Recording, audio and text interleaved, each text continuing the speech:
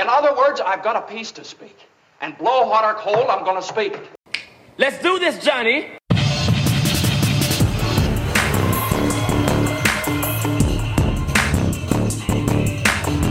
Welcome to the Breaking It Down podcast. I'm Brother Ron, your host, and each week I bring you the inspired Word of God as we together discover and unlock its life-transforming truths. Thanks for listening in. Hey everyone, welcome to another episode of the Breaking It Down podcast. Thanks for listening in. What? Who's that calling me now? What's up, brother man? Yeah. Thank you. All right, listen up. I know you hear me. All right, so I want to pick up from last week's show. If you listened to that, you know where we're coming from. If not, I want you to go back and listen to that episode. So this one will make sense since it picks up where we started last week. We're picking up on the gifts of the Spirit. That's what we were talking about last week. And this week we'll pick back up on that. Our key verse, if you recall, and I'm going to go through that here in a minute here. Key verse for this topic is 1 Peter chapter 4, verses 10 and 11. That's 1 Peter chapter 4, verses 10 and 11. And I'm going to go ahead and read those right here. So 1 Peter chapter 4, verses 10 and 11. And in case you're wondering, I'm reading out of the New King James Version. As each one has received a gift, minister it to one another as good stewards of the manifold grace of God. If anyone speaks, let him speak as the oracles or utterances of God. If anyone ministers, let him do it as with the ability which God supplies, that in all things God may be glorified through Jesus Christ, to whom belong the glory and the dominion forever and ever. Okay, again, and that was our key kickoff verse there, 1 Peter chapter 4, verses 10 through 8. So let's turn on over to the passage I want to focus on for today's show. Let's turn over to the book of Romans. The book of Romans chapter 12. We're going to be reading chapter 12, verses 1 through 8. I beseech you, therefore, brethren, by the mercies of God, that you present your bodies a living sacrifice, holy, acceptable to God, which is your reasonable service. And do not be conformed to this world, but be transformed by the renewing of your mind, that you may prove what is that good and acceptable and perfect will of God. For I say, through the grace given to me, to everyone who is among you, not to think of himself more highly than he ought to think, but to think soberly, as God has dealt to each one a measure of faith. For as we have many members in one body, but all the members do not have the same function, so we, being many, as in one body, are one body in Christ, and individually members of one another.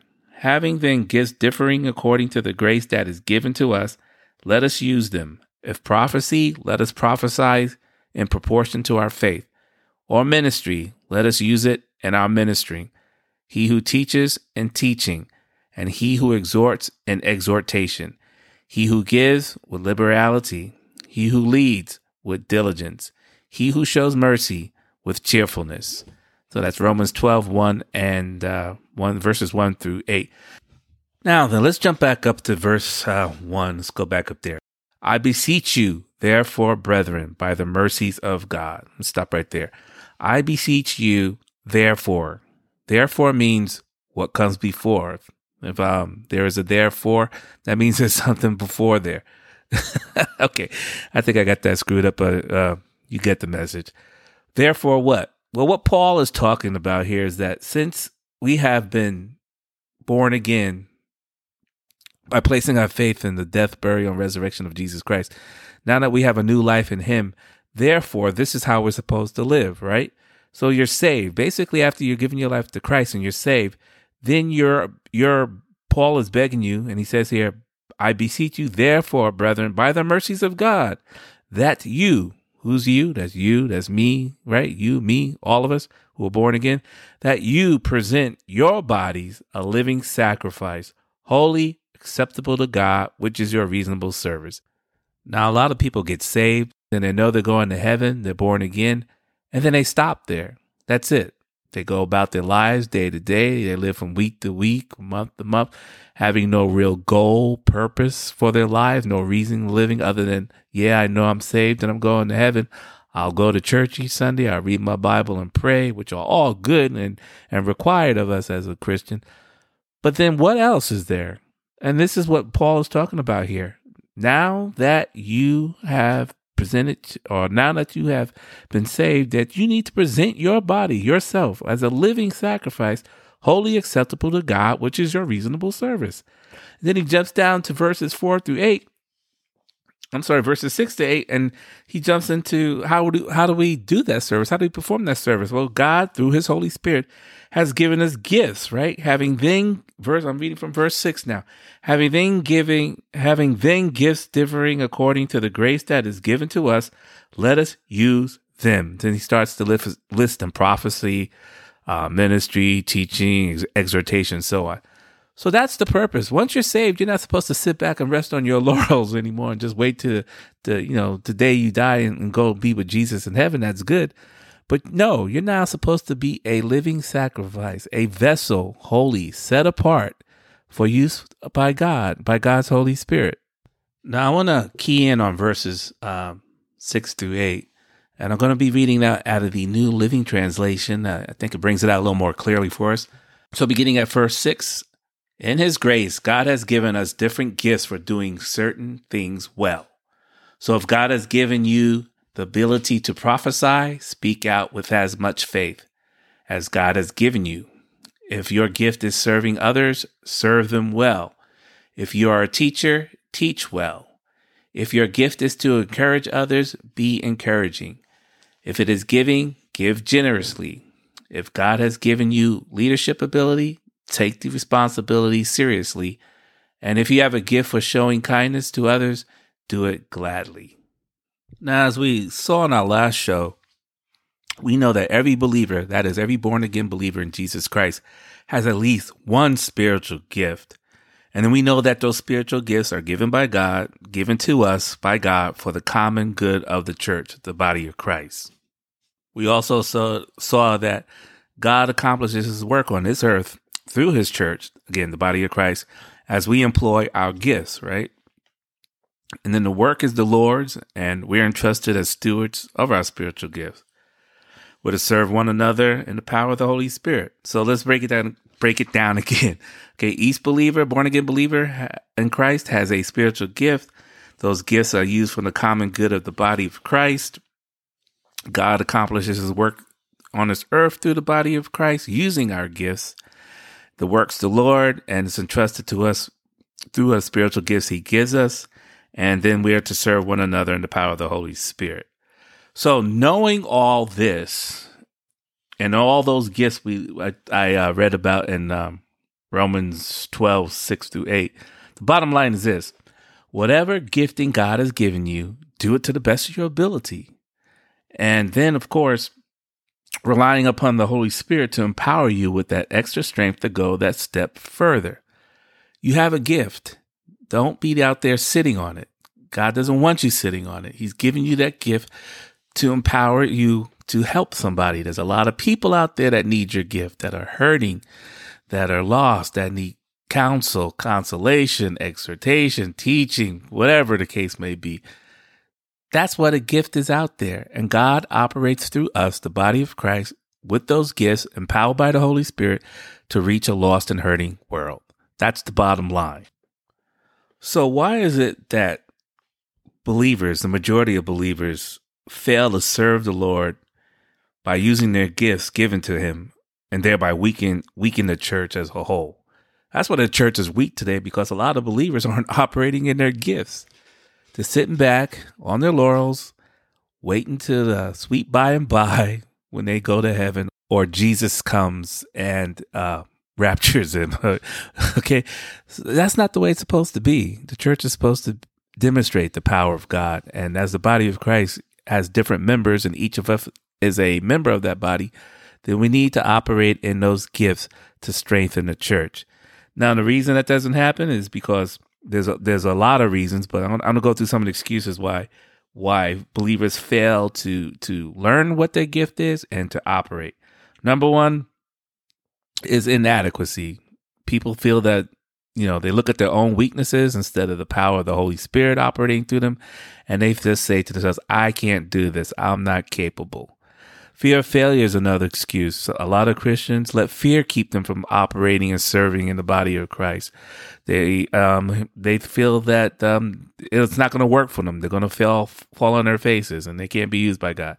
Laziness is another one. People who want to avoid work won't volunteer to help. They won't operate in their gifts. They won't work in the children's ministry or the nursery, right? They got a gift. So that's laziness. A lack of love for other people. If people aren't concerned for others, they're unlikely to serve them.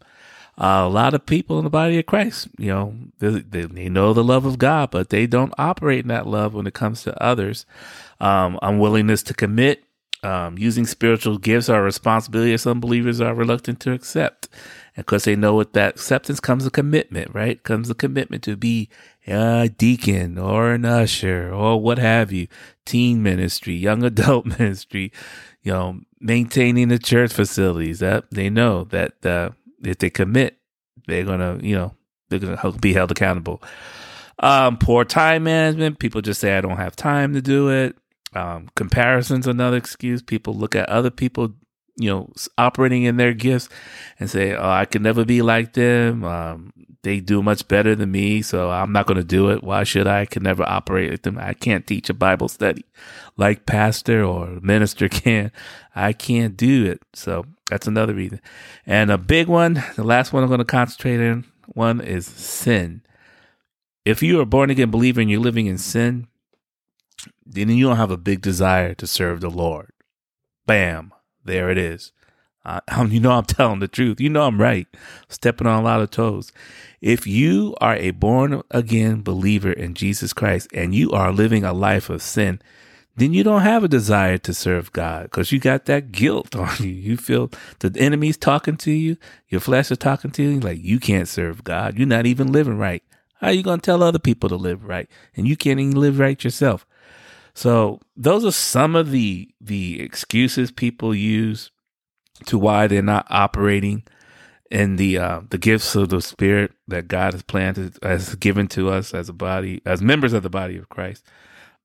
And one more I want to touch on is ignorance. Again, some people didn't even know they have a spiritual gift once they were born again, and they don't know what the Word of God says about those spiritual gifts or that particular spiritual gift that they have and how to operate in them. So that's why I'm doing this teaching on the spiritual gifts, because a lot of people born again just ignorant.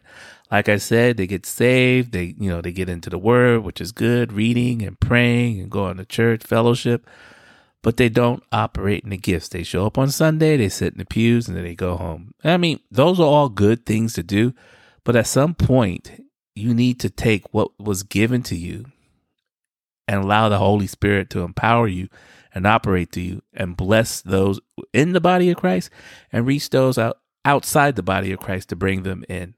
And that's the truth, Ruth. I'm right. You hear me? I'm right. So I want to pray for you right now. I just want to pray that this message hits you, that you're convicted by this message by the Holy Spirit, and that you will find out what your spiritual gifting is from God and start operating in that. So let's pray together. Heavenly Father, I just thank you, Father, as I preach from your word today and from Romans chapter 12 and from 1 Peter chapter 4 about the gifts of the Spirit.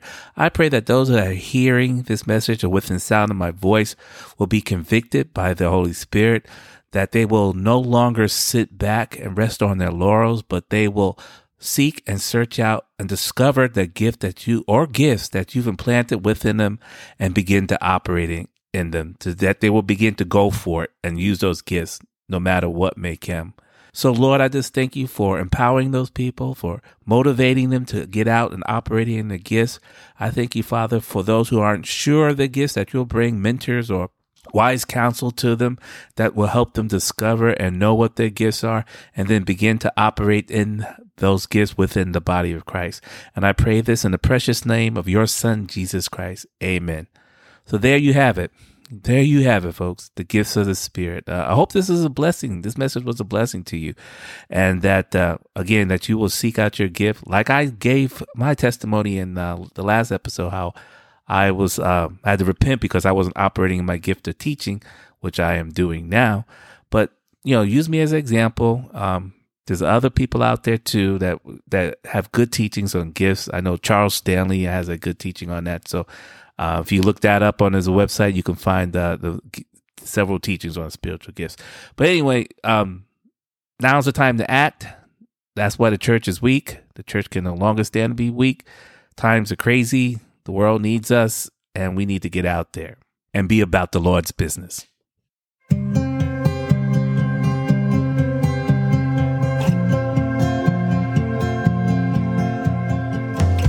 Well, folks, that'll about do it for today's show. Again, I hope you get blessed by the message and get out there and operate in your spiritual gifts. There's two things I'd like to ask for you. There's two things I'd like to ask you to do for me at the end of each program. First, I want you to pray for me in the show. It means more to me than you ever know. Pray that God will use this show to his glory and honor. And number two, tell 2 or 3 other people about the podcast. Go ahead, share it with them. Tell them how they can listen to the show, whether on podcasts, Apple Podcasts, Google Podcasts, Spotify, Amazon Music, TuneIn, etc. Just share it with them. Tell them, hey, there's this brother out there who's bringing the word of God. He's breaking it down and making it clear for us. And it's only you that make this show possible. People otherwise wouldn't know about it if you didn't spread it by word of mouth. So it's by your word of mouth, your advertising the show, promoting it, that will bring more believers in and unbelievers too into the body of Christ. So everyone, God bless you. Peace out, and I'll see you next week.